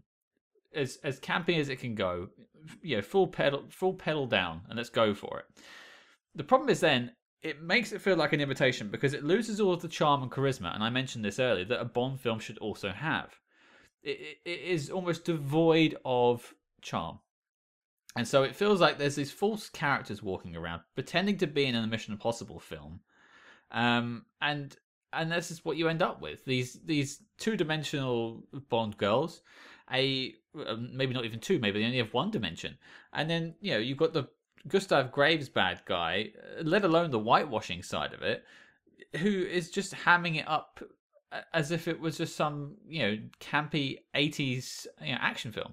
Yeah, and then you extend that to the action scenes, which feel like imitations of Bond action scenes, but done through, again, that 2000s mold where they feel stripped of sort of the exhilaration and the fun of James Bond action sequences. Because not every James Bond action sequence from the past is aged wonderfully. Like, there's lots of them that you kind of watch now and you go, okay. But they have a certain charm about them.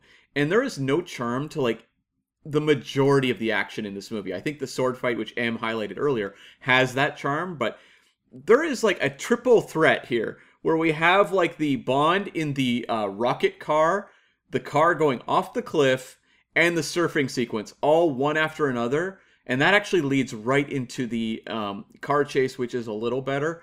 But these are like big, bombastic, expensive sequences that have no fun to them.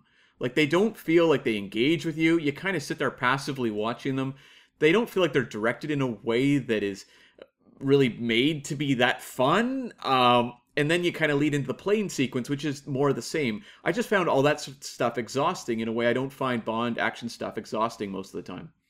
You look at the Christopher McQuarrie in the most recent Mission Impossible films. They're great films. Yeah. But he treats them like little mini movies, action movies in this larger film. And Ethan Hunt as a character doesn't really have much of a personality. He has a background with the women that have sort of followed him through the films, and they are around. But Ethan Hunt is basically your access into the film itself. He's meant to be basically blank, so you can pretend to be Ethan Hunt on these missions. Whereas Bond has X amount of books, 20 films at that point, of development. You know who Bond should be, and unfortunately, I don't think Pierce Brosnan's bringing that Bond. Was he able to, though? That's my question. Sure. Do you mean because of the script? The script, the direction, the fact he's being overwhelmed with massive CG sequences. Like, I don't know. I think it's a real struggle here. Yeah, I mean, I have like a final thoughts question that's kind of in this realm, but is there anything else anyone wants to talk about? Well, I just want to hear from you guys in terms of those big CG action sequences. Like, do you find them as egregious as I do, where it's actually boring to sit through them? Yes. I do agree. There is a level of action in a film, whether it's CG or whether it's practical, that you can enjoy and you can find engaging, and you can be really shocked and surprised, and at all of the fantastic sense. It doesn't matter whether they're CG or practical. I mean, obviously, practical is always preferable, but the CG in this movie it kind of, it takes you out of a place that's already taken you out of a place. So it's almost like a bit Inception-y in that, you know, you've already reached dream state level 1, and now you're kind of going into another dream state, because it just, you're already so disconnected to the movie, in a sense that I don't really care what's going to happen to Bond. I don't really care about any of the other characters. You know, the whole Gustav Graves thing and the North Korean thing, and you know, we have kind of touched on the whitewashing and stuff, and it is absolutely horrendous, and it does not age well at all. It is definitely the worst thing about this movie is, you know, the whole whitewashing aspect of it, and obviously they certainly didn't think about that, or they didn't put a great deal of thought about that in at the time. But I just feel as a whole that the James Bond movies are so well known for their stunts and their action sequences. I mean, you can go back and you can look at the. I don't know what the movie is off the top of my head, but there's one with a really impressive car flip, and it's completely practical. And basically, it kind of, it's like one side of the bridge to the other, and it basically flips the car. I don't know which movie that's from. It's from one of the earlier movies. Yeah, it's The Man with the Golden Gun. Yeah. Thank you. I'm so glad. I'm so happy that someone knows their Bond movies. But you know, things like that. I mean, I remember watching that. Like I say, it stuck with me, and it's one of those stunts that I just go, "Wow, that is incredible." And there's kind of something similar in this movie where you've got Zhao in one car and you've got Bond in another, and they're kind of going over the ice, and all of that's practical. And you know, they froze a lake for it. They had to dam it. They had to get rid of the seawater so the water would freeze. You know, that's all pretty cool. I like that. And then obviously they're driving, and then they're because it's a Bond movie. You've got obviously all of these different weapons on the cars. I get that, it's Bond, okay. And Zhao fires a weapon at Bond, and the car flips. Mm-hmm. And I'm like, oh, okay, I can get in on this. If the car's going to flip over, what's Bond going to do? Yeah, I can get that. And then obviously the ejector seat thing happens, and you go, okay, yeah, that's quite decent. That makes sense. He, you know, eject a seat out and flip the car back. But then you don't get anything else. It's just driving. Yeah. And I'm like, if I want to see two people driving, I'll, you know, go and have a look at what's happening on the M1. It's just, that's genuinely how it feels. It doesn't feel exhilarating. It just feels like I'm watching two people drive on just what happens to be ice. And I think that just kind of sums up this movie for me. I think it's got so much potential there. I think you're absolutely right. It's got a terrible script. The direction isn't very good. The actors are trying with what they've got. But obviously most of these characters have very little personality or development. So when you look at this movie from a kind of general point of view, and you want a great action sequence, you want a Bond movie that you will remember. You know, you mentioned Xenia Onatopp from GoldenEye. I will always remember her because she literally crushed men with her thighs. And it's like, where is that moment in this movie? Where is that standout moment? And people will say, oh, well, it's, you know, when he's CGI surfing and all of that stuff. But no, because it's actually not very good. Or the frantic laser fight, which is echoing Goldfinger in the worst way possible, yeah. I mean, that's the thing. That could be quite a decent fight, but it's so unmemorable. Like, you've just mentioned it now, and I've just thought, oh, yeah, that was in this movie. It's just too busy. Yeah. Yeah. It's just too big. That fight's too busy. The film is too busy. You think about the horrible like windsurfing on the tidal wave scene. It doesn't. It's you know it's not obviously Pierce Brosnan. It's all CG. There's no stakes in the game, and you know Bond is going to survive, so you don't buy into it. You just check out and go, and then sit there looking at how bad the CG is, which makes you enjoy it even less. Yeah, and that's the thing. It has these moments that they kind of grate on you because you're like, oh, this is too over the top. But then, like, you'll get hit with a really terrible CG shot. I think of the sled going off the cliff and slamming against the wall. The composites of him on the wave. Or even at the end, when they are in the helicopter going out the back of the plane. Oh man. And like that helicopter, I mean, it is like something out of a bargain basement movie of like two actors in front of a green screen, basically pretending they're in a helicopter. And it's never convincing. Like, it's like sequences like that. I can take bad CG if you hit me with it in a, 2000s movie. But when you have sequences like that are so bad and seem to defy physical gravity and that sort of thing, or physics, it becomes that much more uncanny valley. Yeah. Yeah, absolutely. Like I say, it takes you out of a movie you've already been taken out of several times. Yeah, no kidding. Okay, before we wrap everything up, I want to just throw it out to everyone. Is there any final thoughts, final questions? I have one question, and maybe I'll start us off with. Okay. Sure. Is this film in any way salvageable? Yes. Yeah. I think it's a heavy job, though, because I think I would have made Will Yun Lee the villain of the movie, because I actually think he's really strong. His introduction, Absolutely. kicking that punching bag with a guy inside, like, that's a threatening villain. So I would keep him as the villain. I would build up North Korea as, obviously the adversaries of the film. I think you can work in Jinx, but you've got to get rid of this space laser stuff, Gustav Graves. Because to me, that's where the movie falls apart. Is like once you head to that ice palace, it's the journey of no return. So I think you keep the torture stuff and you tie it more character based into, has Bond been corrupted by North Korean torture, and build from there. Absolutely, 100% agree. I think that would be such a fascinating movie. You wouldn't know, is James Bond a double agent? Mm-hmm. I think that would be such a fascinating thing to go down. I mean, obviously he's James Bond, so by the end of the movie, it'd be like, no, actually, he was working for British intelligence this whole time. Ha ha ha. But that would just be so fascinating to watch. And yeah, basically all of what Cam just said, I want to see that die another day, because I think that would be so much more interesting than what we unfortunately got. And I agree, Cam. I think that's the perfect thing to do. And I would even add to it by saying you could also have Jinx as this like paragon of virtue. She is a spy that's not corrupted. There are no question marks of Jinx. So the audience almost would side with her a little bit. Maybe you can have Bond do some questionable things, maybe kill some people. Well, you're set up perfectly because you have him basically having his license rescinded and going on his own little mission to Cuba there.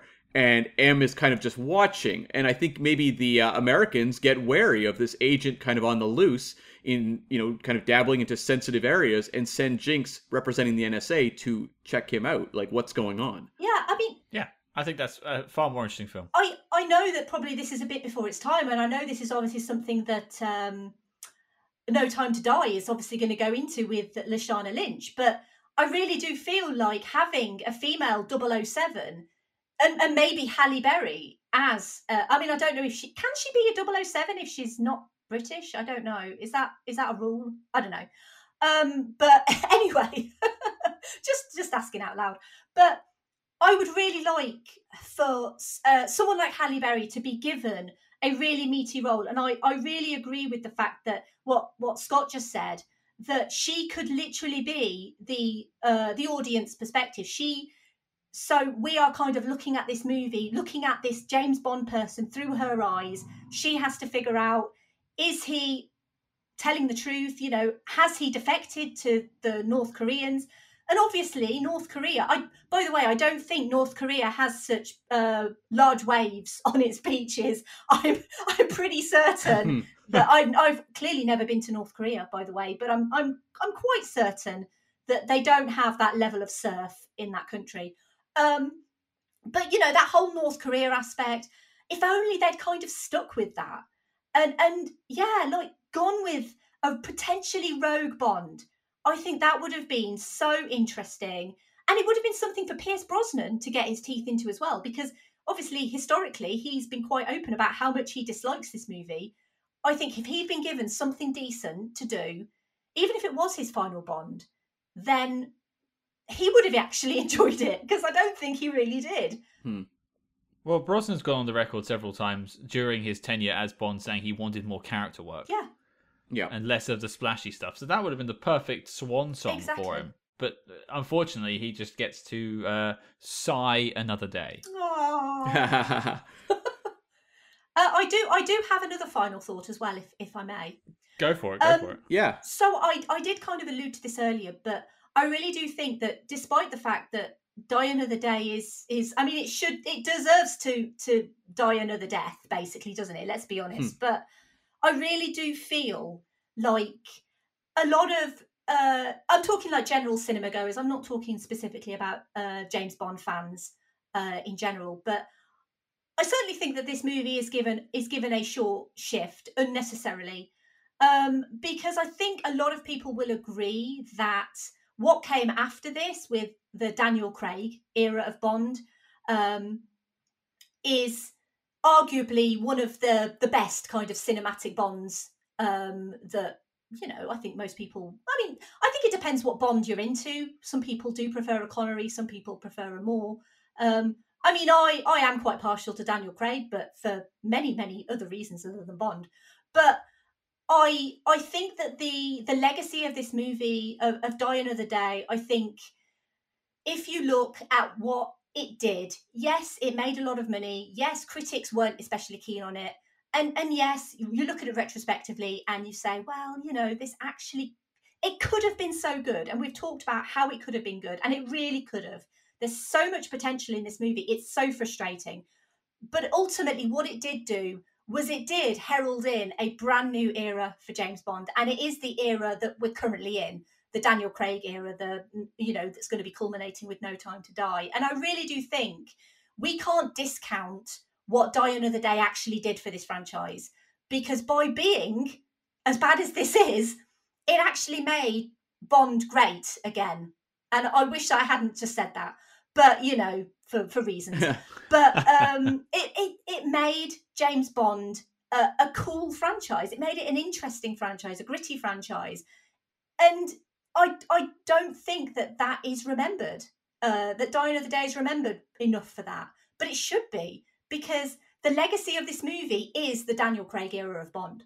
Yeah, and that's something the Bond franchise has always done. It's built itself up too big and then pulled back into interesting ways. You know, you look at Moonraker, leads them pulling back into For Your Eyes Only and saying, hey, let's strip this back down. It's getting kind of crazy. So they've done this in the past.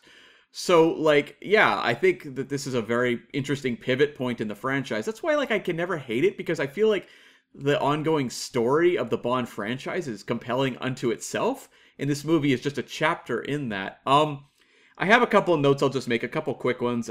One funny and then just a separate one. So there's a moment where they're showing the Icarus satellite, and the room is like blinding light, right? And everyone has these black sunglasses on, except for Bond and Jinx. And I'm like, I feel like these two would be blind after this scene. Like, they should be bumping into furniture. So that's one thing. The other moment that I was kind of like chuckling to myself, the whole like genetic clinic they go to, I like the idea. It's kind of goofy. It has a sci-fi vibe. There's some really cool Peter Lamont art direction going on here with like the mirrored room and everything. But a couple points I want to bring up. Number one, the doctor who's like looking at Jinx, you know, Halle Berry being like, a lot of work needed here. Yeah, this is going to be painful. I'm like, what the hell? Is this supposed to be a joke? Yeah, not quite sure what that doctor was smoking.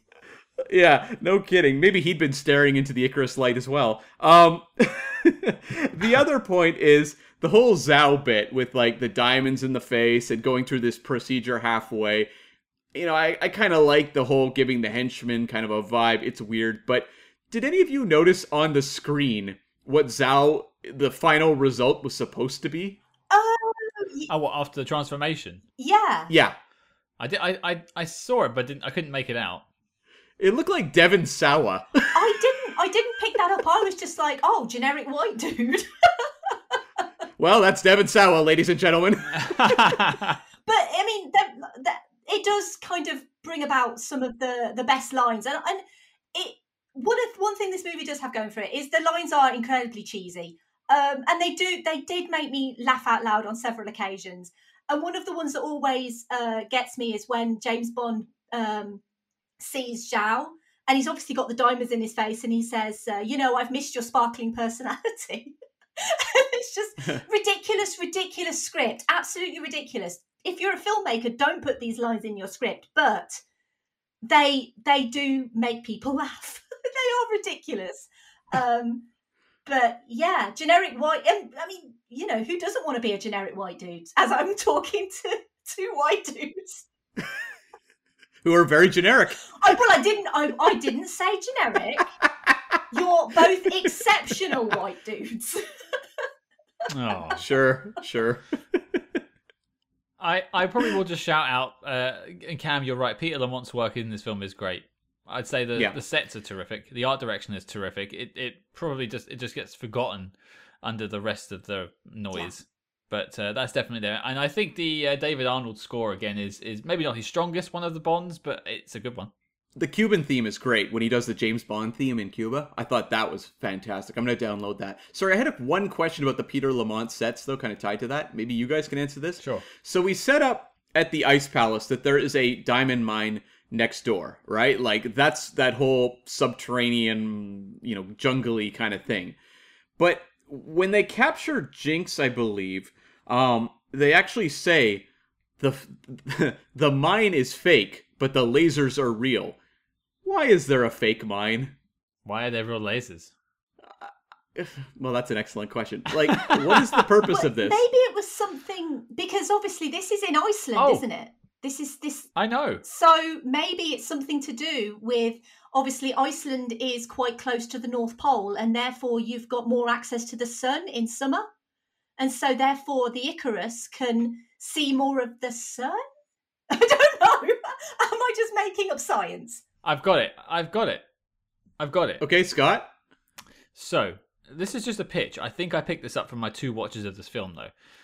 So, here we go. At the beginning of the film, you've obviously got Colonel Moon, and he's dealing in diamonds. And these are blood diamonds from South Africa. Okay? But they need a way of sort of getting them out. But obviously, the plot is foiled.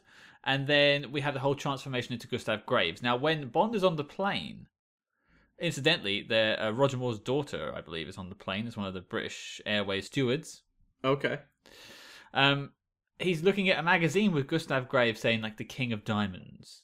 Yeah. On the front. So my suggestion is he's obtaining these diamonds illegally because they're blood diamonds and people can't trade in those, and then using his fake mine as a front of that's where he got the diamonds from. Oh. Which has allowed him to make the wealth. I get it. To do what he wanted to do.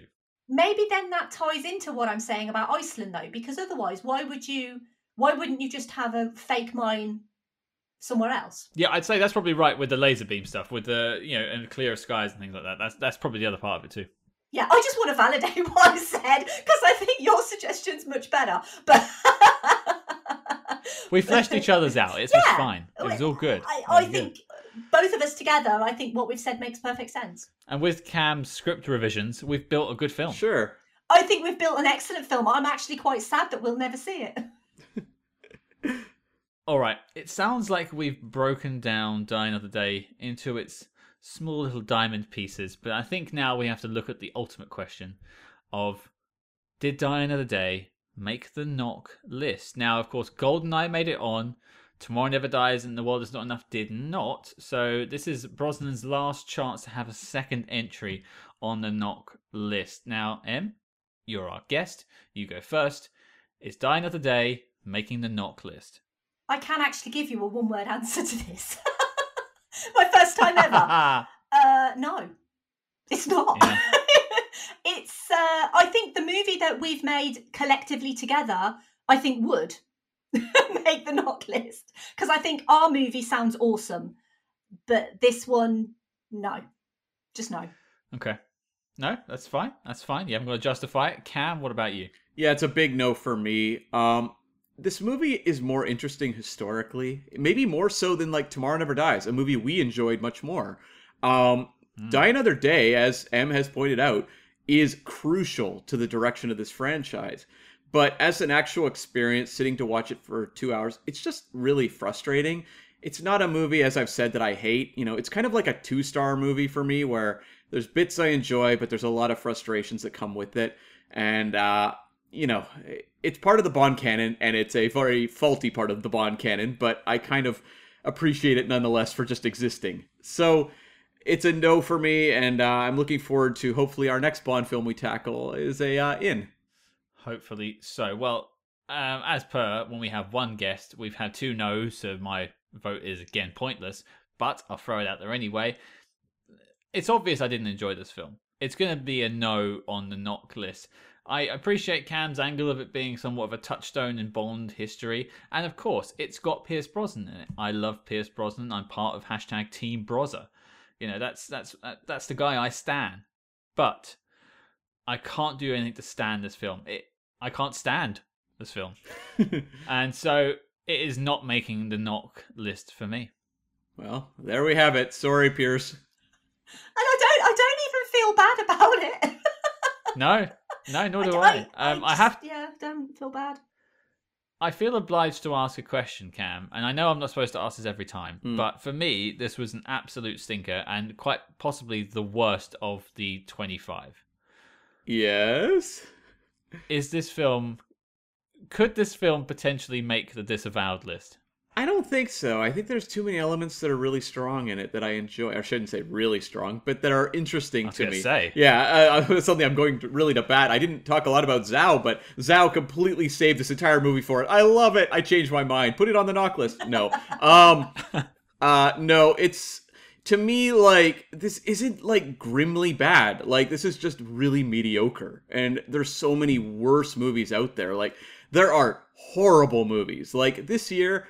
2002, you had a movie like Ballistic X vs. Sever. That's not even comparable to like a Die Another Day. Die Another Day is just really mediocre. It's just within the Bond canon. It definitely lands pretty close to the bottom, if not the bottom. Okay. I thought it was worth asking. Fair. You're not alone, Scott. I'm sure a lot of people actually would like you to ask that question.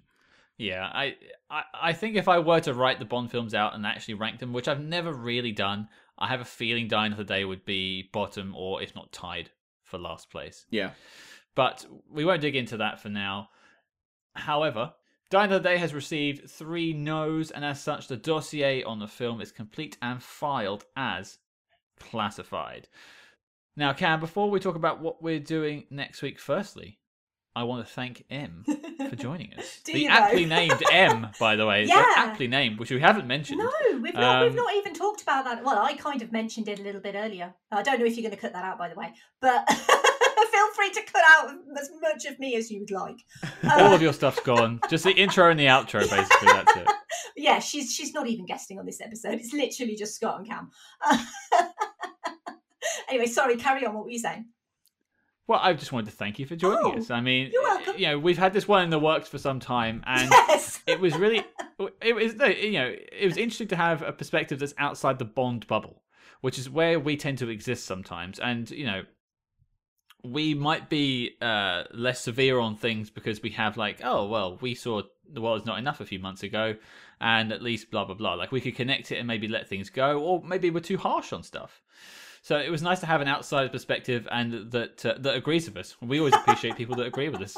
Well, I mean, I'll be completely honest. I didn't agree with your complete assessment on Charlie's Angels not going on the knock list because to me, I mean, perfection. It's not something I throw around very often, but and I'm genuinely fascinated to hear what you think of Atomic Blonde because I genuinely do think that is one of the best spy movies ever. So, genuinely quite fascinated. I'm actually a big fan of that film.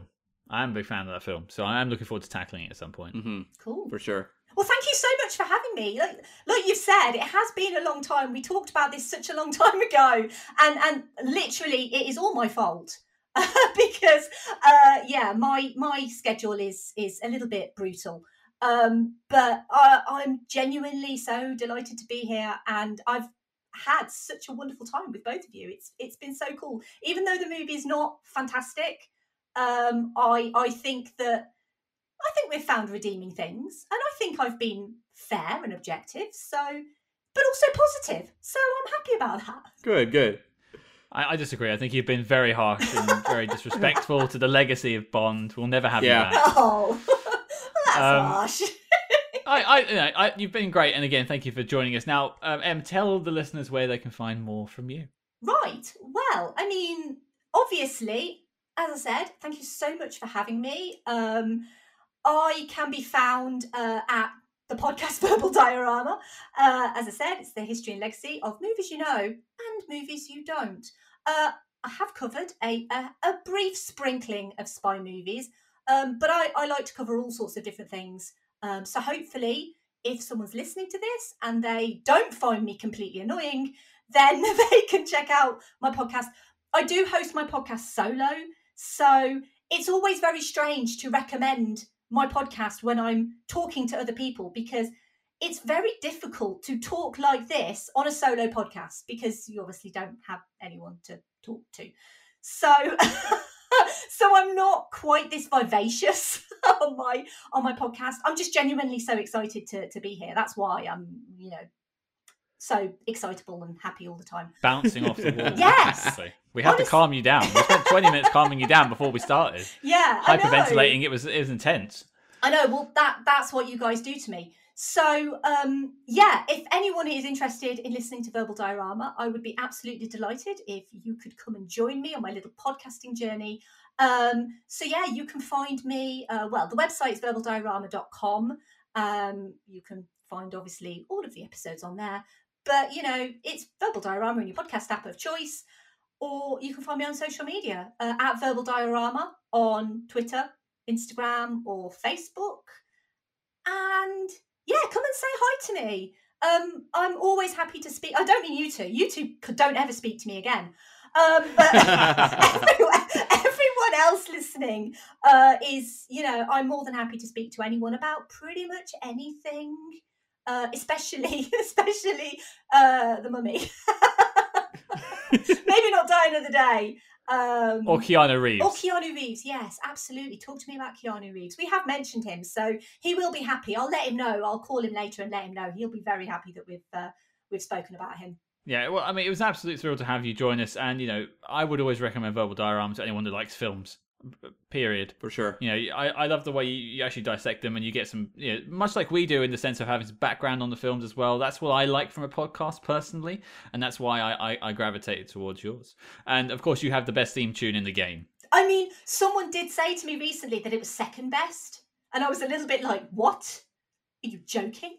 Second best?" Well, I've been tempted several times to crack out my guitar and record like a grunge version of it, and kind of like the like a Nirvana or a Pearl Jam style. Not that you'd ever have to play it, but just so I could sing it out loud, really, because it's a really catchy tune. Do it. Yeah, all right. Do it if that will make you happy. Then I was going to start singing some Sheryl Crow, but I'm not going to start singing Sheryl Crow. We don't allow Sheryl Crow on this podcast. No. Which theme song did she do? Tomorrow Never Dies. Tomorrow Never Dies, yes, I do. Yeah, The World Is Not Enough was Garbage. Garbage are a fantastic band. Love Garbage. Yeah. It's a shame Garbage didn't do the theme song for Die Another Day. Yeah. Well, can't win them all. Nah. This film certainly can't. Cam, what are we doing next week? We are tackling the 1939 spy film, The Spy in Black, directed by Michael Powell. I think this is going to be a really interesting one. It stars Conrad Veidt. So, this is going to be, I think, something really interesting, maybe a little noirish. I haven't seen it. I'm looking forward to it. I've heard some good things about it, actually. A lot of people I speak to in terms of classic cinema are big fans. So we'll see how it goes. So your mission, should you choose to accept it, is to watch The Spy in Black and join us next week. You can, of course, follow us discreetly at SpyHards. That's SpyHards on Facebook, Twitter, and Instagram. And of course, we are a proud member of Quite the Thing Media Network, and you can find out more about them on quitethethingmedia.com. But until next week, listeners, don't pull it out. I'm not finished with it yet.